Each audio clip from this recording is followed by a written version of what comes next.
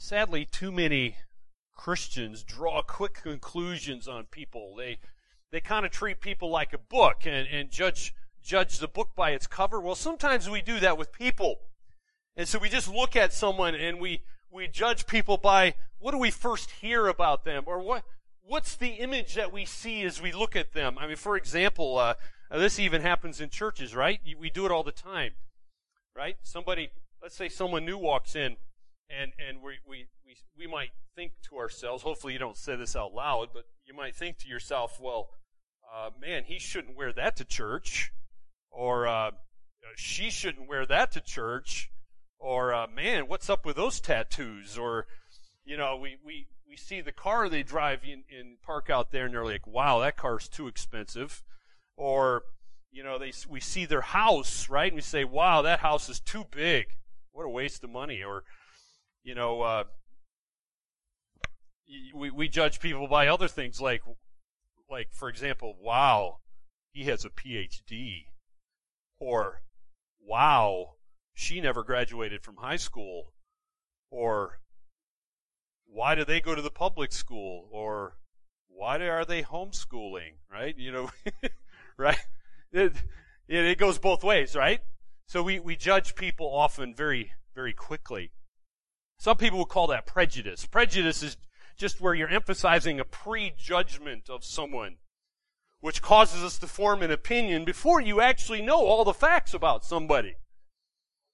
And then once you've raced to a conclusion, and sometimes we actually ignore some essential facts, well then God's going to show us here that you're actually on the way to some really bad, irrational thinking. And the whole point of James 2 verses 1 through 13 here is he's trying to diffuse faulty thinking that we might have. And I really think James is a master communicator, and what he's going to do here in these verses is he's going to give you the principle to follow. Then he's going to illustrate that principle with real life examples. And then he's going to explain the reasons why your behavior could be inconsistent with true Christianity. And then he's going to exhort us to do what's right. He's going to give us a couple commands here at the end of what we should be doing. So that's what he's doing here. So let's read James 2, starting in verse 1. These are the words of the living God, and he says, "My brothers, show no partiality as you hold the faith in our Lord Jesus Christ, the Lord of glory. For if a man wearing a gold ring and fine clothing comes into your assembly, and a poor man in shabby clothing also comes in, and if you pay attention to the one who wears the fine clothing and say, 'You sit here in a good place,' while you say to the poor man, 'You stand over there,' or 'Sit down at my feet,' have you not made distinctions among yourselves and become judges with evil thoughts? Listen, my beloved brothers, has not God chosen those who are poor in the world to be rich in faith and heirs of the kingdom, which he has promised to those who love him? But you have dishonored the poor man. Are not the rich ones who oppress you, and the ones who drag you into court? Are they not the ones who blaspheme the honorable name by which you were called? If you really fulfill the royal law according to the Scripture, 'You shall love your neighbor as yourself,' you are doing well. But if you show partiality, you are committing sin and are convicted by the law as transgressors. For whoever keeps the whole law but fails in one point has become accountable for all of it. For he who said, 'Do not commit adultery,' also said, 'Do not murder.' If you do not commit adultery, but you do murder, you've become a transgressor of the law. So speak and so act as those who are to be judged under the law of liberty. For judgment is without mercy to one who has shown no mercy. Mercy triumphs over judgment." On the screen here, I've put both what does the main idea look like here, as well as what is the proposition that God wants you to do. I couldn't determine which one I liked better, so you're getting the double-barrel shotgun at the same time. Here you go. A main idea is from this text of Scripture is this, that a mature Christian does not show partiality, but on the other hand, what are we supposed to do? Show love to all people. The proposition here is this, that God does not want you to show partiality, but to love all people. So, there's the put off and the put on that we see in the Scripture, this what we call the principle of replacement. So since we're commanded to not show partiality here, let me make sure we understand what this means. And of course, my favorite dictionary would be the Webster's 1828 dictionary. Don't read the new ones. The old good one written by a Christian says this, that partiality is an undue bias of mind toward one party or side, which is apt to warp the judgment. Partiality springs from the will and the affections rather than from a love of truth and justice. Obviously, Webster, being a Christian, understood probably this passage here quite well. And that is so true that we need to have an understanding of truth and justice and love so that we don't show partiality. So what is the principle that the Holy Spirit is sharing with us here? Well, it's right there in verse 1. It's right there in verse 1. And it's basically this idea, when it says show no partiality as you hold the faith in our Lord Jesus Christ, that faith in Christ and partiality are totally incompatible. They're totally incompatible. In other words, they don't go together. They shouldn't go together. And so James, by the way, notice he's clearly addressing who here? Clearly addressing Christians when he calls them brothers, or some of your Bibles will say brethren. These are people who have already come to faith in Christ. So why am I even bothering to point that out? Because here the issue is not what they believe or in whom they trust. In fact, James actually uses some of the most exalted language for Christ here in a very brief statement when he says that their faith is in our Lord Jesus Christ, the Lord of glory. So these people have a rock-solid theology. They are clearly a part of God's family. They are His children. They are true believers. But there is something seriously wrong here. See, their attitude doesn't fit their faith. The attitude doesn't fit the faith. And the Greek word translated partiality there is communicating the idea of receiving the face. Interesting way to put it. Receive the face. You see, a person's outward appearance is being talked about here. The idea is you're receiving the image of a person as if it is the real thing. But what does God say? God says, I judge the heart. I look inside the person. I don't judge simply by outward appearance. So God's judging the truth of a matter by our heart, not the face. And we as Christians are called here to reflect that particular quality in our own lives. Now, a word of clarification, I think, is in order here. As we think about partiality, partiality can actually go in two directions. Don't just think of it in one. See, it can be both positive and negative. On one hand, by merely looking at outside characteristics, sometimes we miss fatal character flaws in a person that can be masked by simply looking at outward appearances, right? If you just judge a person by their beautiful clothing, or maybe they're a smooth talker, you can miss serious character flaws. But on the other hand, sometimes we too quickly condemn a person by looking at outward appearances. Sometimes we fail to see the Christ-like character. Sometimes we fail to see abundant spiritual fruit in someone's life that is clearly there just because we don't like their clothing or we don't like the way they're talking. And so James, by the way, isn't questioning the importance of being discerning. Okay? By all means, we should sow discernment. But James here is addressing the sin of partiality that's shown in our first encounter primarily. Okay? So that's the principle.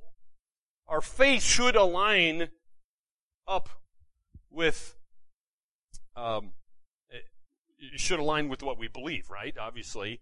And then the conduct in our behavior should come out of our good theology, hopefully. But James goes on to illustrate, lest you're not understanding the principle here. He's a great master illustrator, and he doesn't leave his readers with just a rule to follow. Show no partiality. That's the rule. But he tells them a story which I believe they could relate to. Now, the story you'll see starting in verse 2 to 4 there. And the idea is the setting of the illustration is an assembly. Now, the word there, by the way, isn't our English word church, the Greek word ekklesia, but it's actually the word from which we get synagogue. So think of a Jewish synagogue. Now, in the earliest days of Christianity, especially for Jewish believers, the place of meeting was still called a synagogue. In some cities, Jewish Christians were able to meet in Jewish synagogues, at least for a little while, until the unbelieving Jews who didn't believe Jesus was the Messiah would have kicked them out. They would have been expelled from their synagogues, although most Jewish Christians likely met in homes or some other convenient location. But they like to usually often retain that word synagogue, and so James is using that word here to describe their assembly. So as we apply the story to our day, our own day, it's certainly relevant for us. You can think of this as whatever your place of worship is, your church service. And I've given you a diagram of a synagogue and what kind of typically what it would have looked like on the inside, kind of from a top-down view. But picture this. In James' illustration here, you have two men, right? Two men who are coming to a church gathering for worship. Clearly you have one who's dressed very nicely. The Bible says he's quite fancy with his jewelry and his expensive clothing. Now, you have to understand in ancient Near East culture, it was customary for a person of great wealth or nobility to wear jewel-studded garments of fine fabric. The clothing showed the man, so to speak. And so often they would wear silk. And their garments were announcing the influence of the man, how powerful this man was. And these men were very powerful at that time. So someone who dressed like that, all it would take to get rid of somebody was a simple flick of the hand or a nod of the head, and you're gone. That's pretty powerful. But something about this illustration here would probably strike James' first century readers as very odd. See, at the time James is writing the letter, the story was usually reversed. Right? Christians, as it says here, were often brought into the assemblies of the rich, the wealthy, and the nobility, and it wasn't usually very good for them, for the Christians in that particular setting, because they were there to be interrogated and judged. It wasn't common for the wealthy and the respectable to show up at church. And so, having caught his reader's imagination here, James is introducing now the second character in the illustration, showing this principle of partiality. And notice, the second man is a very poor man, wearing dirty, smelly clothing.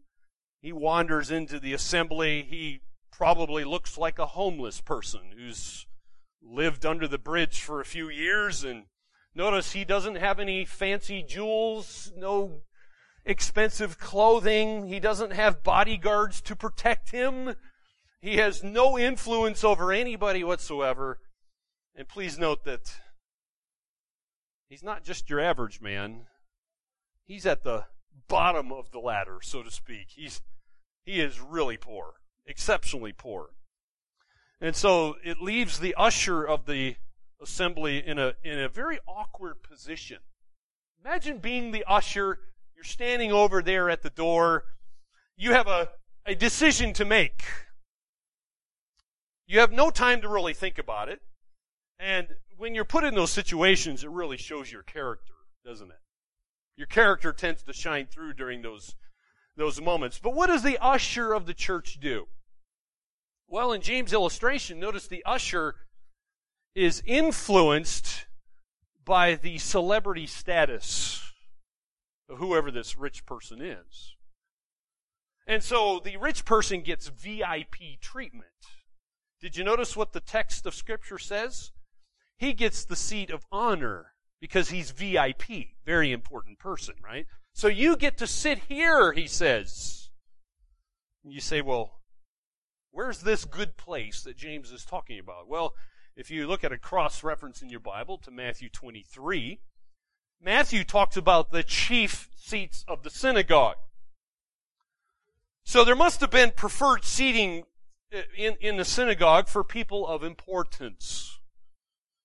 In the ancient synagogue, notice the pulpit would have been in the middle of the building, right in the middle. That's that area right there called the bema. If you were in the tabernacle, you would have had the scrolls at the front, and usually the chief seats would have been at the front, close to the Torah. So seating for men, notice, would run along the sides, close to the pulpit.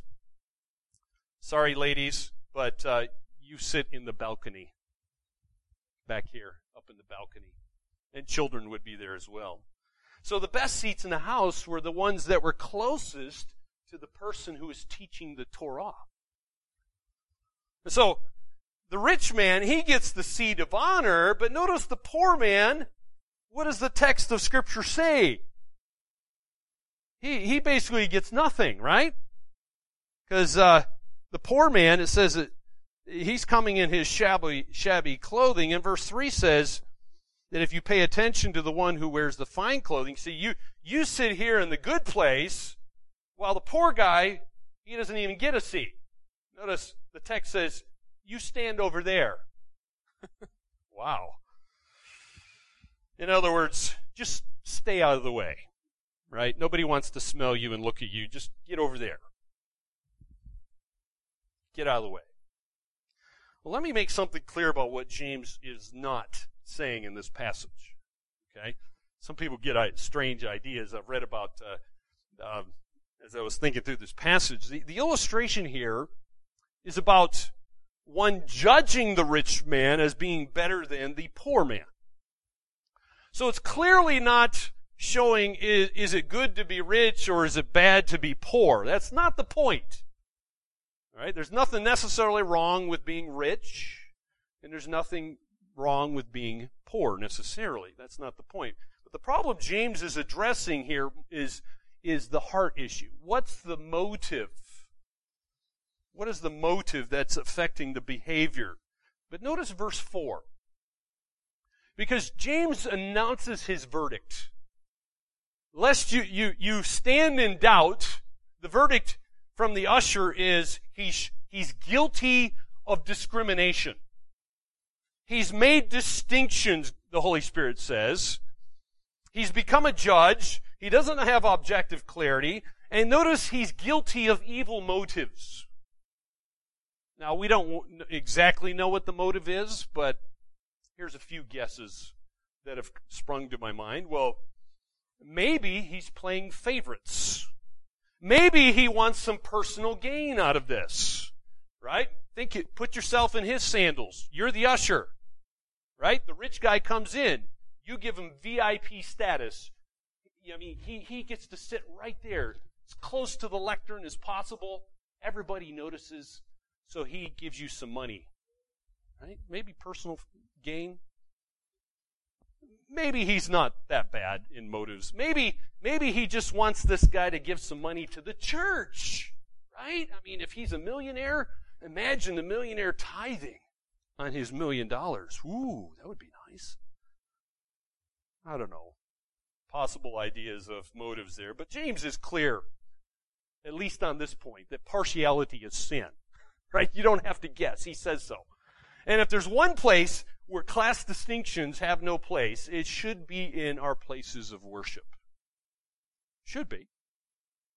So that means your color, your political persuasions, your financial status, what clothes you're wearing, your appearance should not motivate your behavior.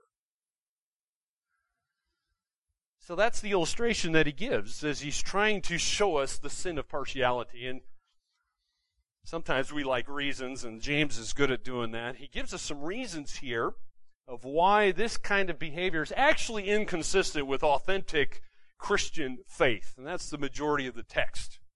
And he actually gives us a triad, 3 reasons of why that kind of behavior is inconsistent with true Christianity. And the first one's a theological reason. Theological reason is right there in verse 5 when he says, hey, listen up! I got something important to say to you, my beloved brothers. Has not God chosen those who are poor in the world to be rich in faith and heirs of the kingdom which he has promised to those who love him? In other words, God shows no partiality. God's not partial. So neither should we.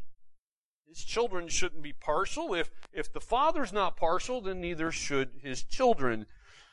And of course, the Apostle Paul develops this principle quite well. So let me read to you here 1 Corinthians 1, verse 26.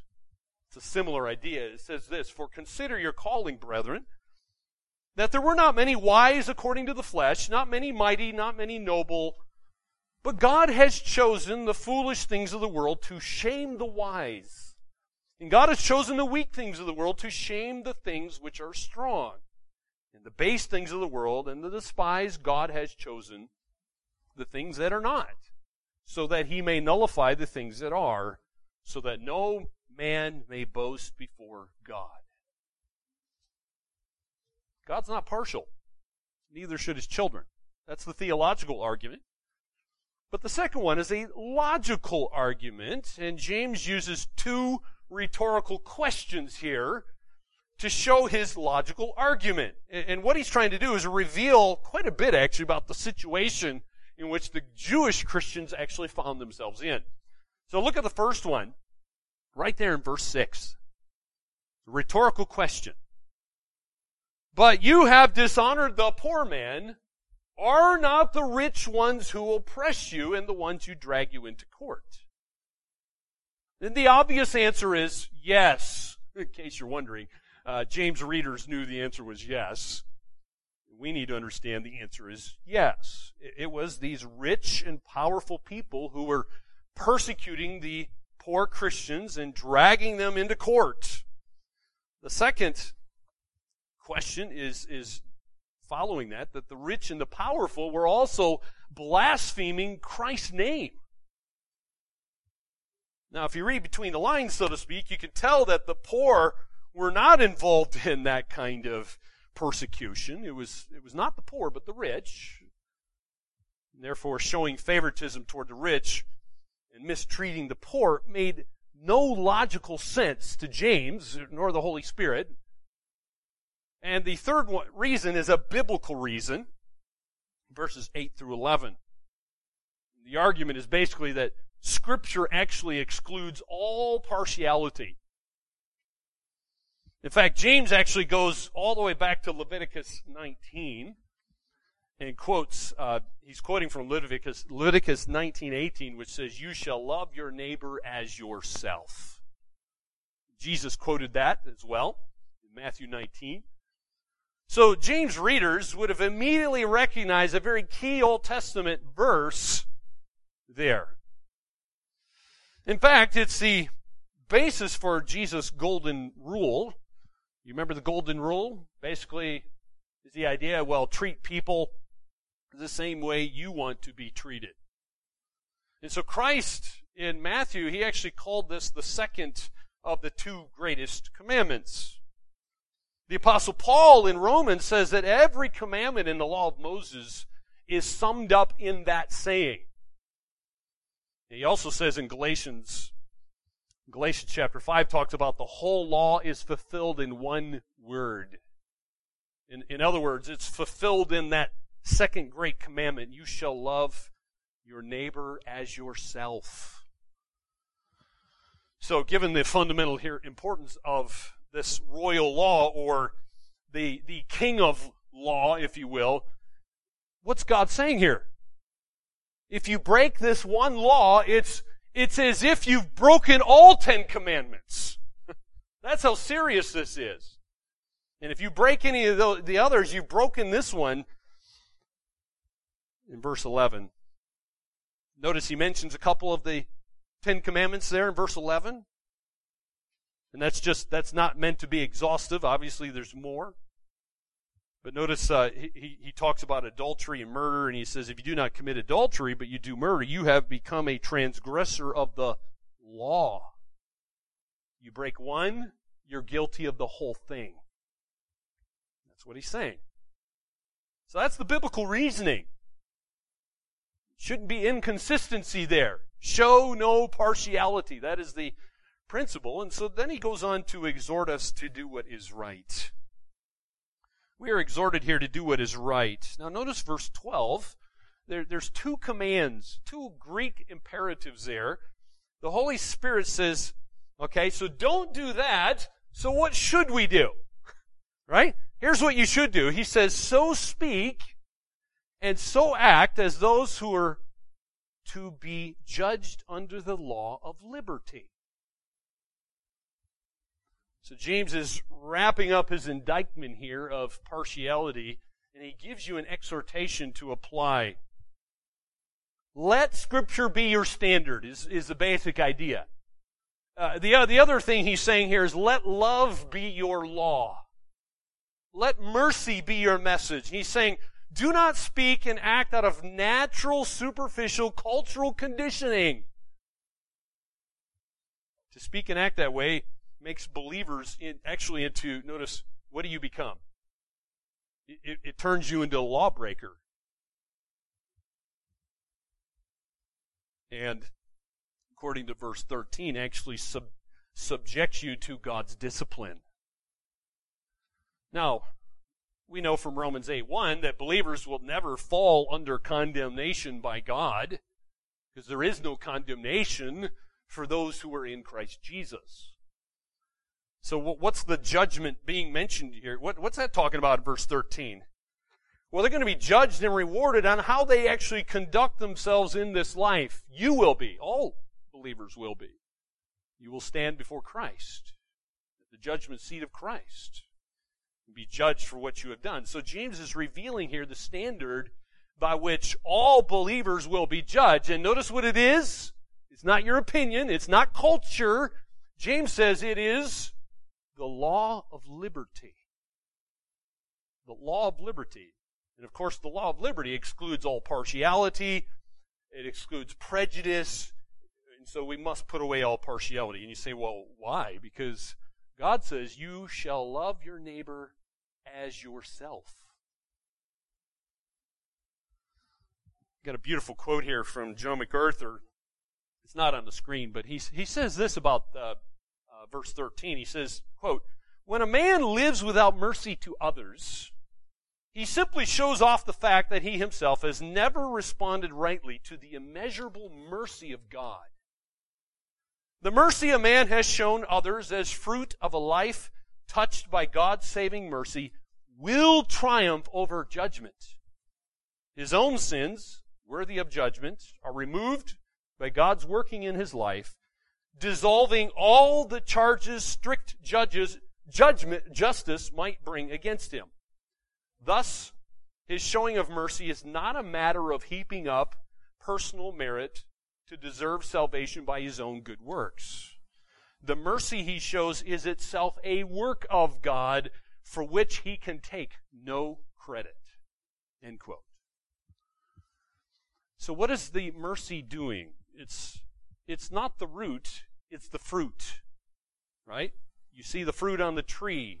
showing what's going on in the roots. And that's the idea here. And so James is bringing his argument to a climax, to the high point, if you will. Partiality, he clearly says, is inconsistent with the Christian faith. Why?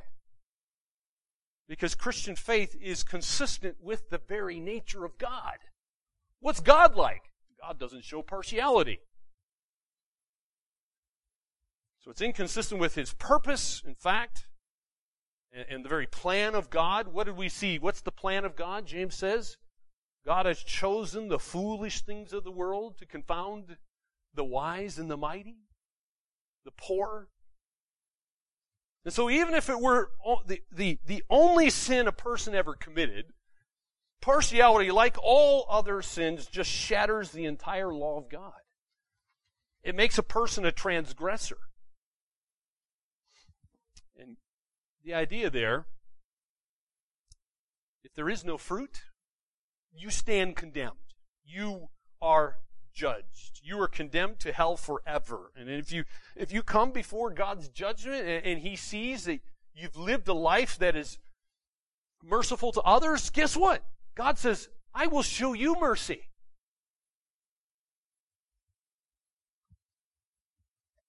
So, why does God do that, though? Because your mercy is actually testifying that you're a real believer. You are a genuine Christian. And so, it's going to be true in your case that mercy, notice the last part, verse 13, mercy triumphs over judgment. Contrarily, a person who's lived a life devoid of mercy to others, you haven't loved others, God's not going to show love to you. He's not going to show mercy to you. It shows that you are actually without saving faith if you never show mercy and love to other people.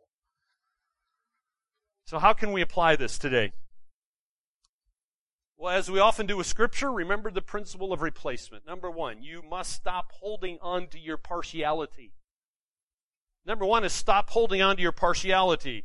Have you heard that saying? And it's true, that birds of a feather flock together. You ever heard that?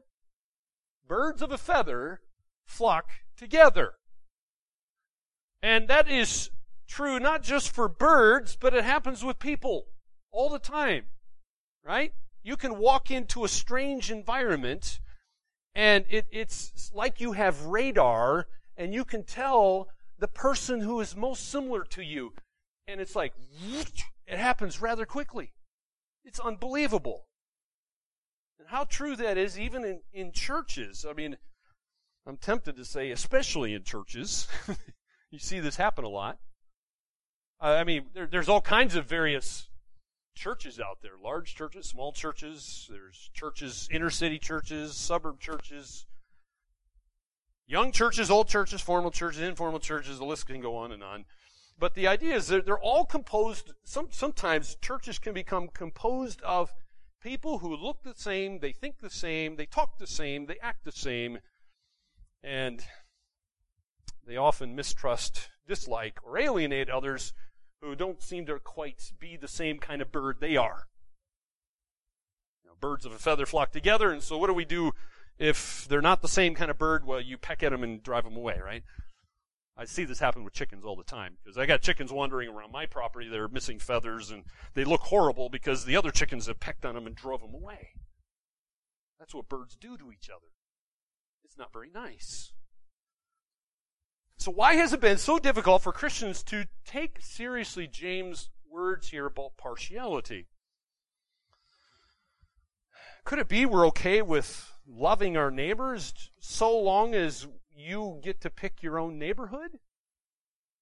Could that be the reason? But James' words, notice, James' words concerning partiality should challenge our attitudes and hopefully change our actions as well. But notice a second application here. First of all, in order for that to happen, you need to believe that partiality is a sin. Do you believe when James says that? He said so. Partiality is sin. It doesn't match up with God's character. You're anti-God if you are partial toward another human being.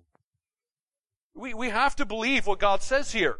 Otherwise, why would you want to do something that's uncomfortable for a lot of people? But number 3, let the Scriptures be your standard rather than your own habits. Because notice what God says in verse 12. Scripture must be your standard. He says, in fact, God commands you to speak and act as those who are to be judged under the law of liberty. You will be judged by Scripture, friend. We often hide behind our excuses. Sometimes some of us might say things like, well, hey, that's just how I was raised. I can't help myself, right? I mean, sometimes you might even try to do what Adam and Eve did, right? God, aren't you the one who gave me my parents? I can't help myself. Or we might say things like, well, those people have their own way of doing things. And as James said, partiality and faith in Christ do not mix. They don't mix. So stop holding on to your prejudices and hiding behind your flimsy excuses. So whether your particular group, it doesn't matter what it is, black, white, yellow, Hispanic, Arab, Jew, Asian, you name it, you just have to get over it and believe what God says. Decide right now you're going to agree with Scripture. You're going to call sin what sin is, how God sees it, and believe what He says. Number 4, fourth application here is, let love be your law. Let love be your law. See, James calls the command to love your neighbor as yourself. In verse 8, he calls it the royal law.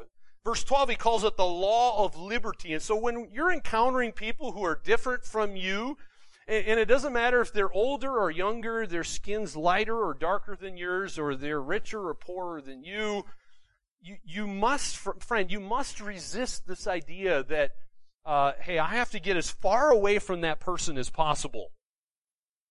That's not godly. And you must answer the question, how can I best love this person in my words as well as my actions? How can I help this individual? How can I build this person up? How can I show grace and mercy to this person instead of discrimination and partiality? So friend, as you seek to apply James' message, ask God to reveal the sin in your heart. Ask Him to show, where are you guilty in this manner? Because we've probably all have shown favoritism and partiality in some way or another. But at the same time, ask for discernment. You need to make accurate distinctions about how to love. See, James isn't saying that you have to go treat every soul on planet Earth exactly the same. Well, first of all, that's not even possible. But you can treat people unfairly. You can treat them unfairly by just simple, superficial prejudices that we have. We're all guilty of that at times. And the last application is this. Allow your biblical beliefs to control your behavior. See, this is one of the points that James is making. See, your behavior must be driven by good theology. Because theology always drives methodology. As my wise pastor drove into me many, many times. See, if you believe what James has been talking about here, and I believe the Christians, the readers of this letter would have understood what James is talking about, that Jesus, in verse 1, is their Lord. He is the Lord Jesus Christ, the Lord of glory. That's really good theology. They obviously believe that God is gracious and merciful, that He is love, and that His Word is truth, and that one day He will judge. All people will be judged. And if that is true, which it is, then guess what? Your conduct is going to reveal, do you really believe that? In other words, do you actually have a conviction on that? Do your biblical beliefs drive what you do? They should. They should. Because your theology will drive your methodology. So this is what James is trying to teach us here. And this is why you need to be in the Word. You need to know what God thinks, what He says, so that you have the right behavior, the right conduct, the right life, if you will. So again, friends, here's the proposition. What does God want you to do with this text? That God, number one, here's what you put off. He doesn't want you to show partiality. What do you put in its place? God wants you to love all people. You say, well, how do I do that? Go back to Leviticus. The very words that Jesus quoted in Matthew was, you love your neighbor, how? As yourself. We all love ourselves. We're all really good at that. That's how you're to love. As you love yourself. So don't show partiality, but love all people. May God enable you to do that. Let's pray.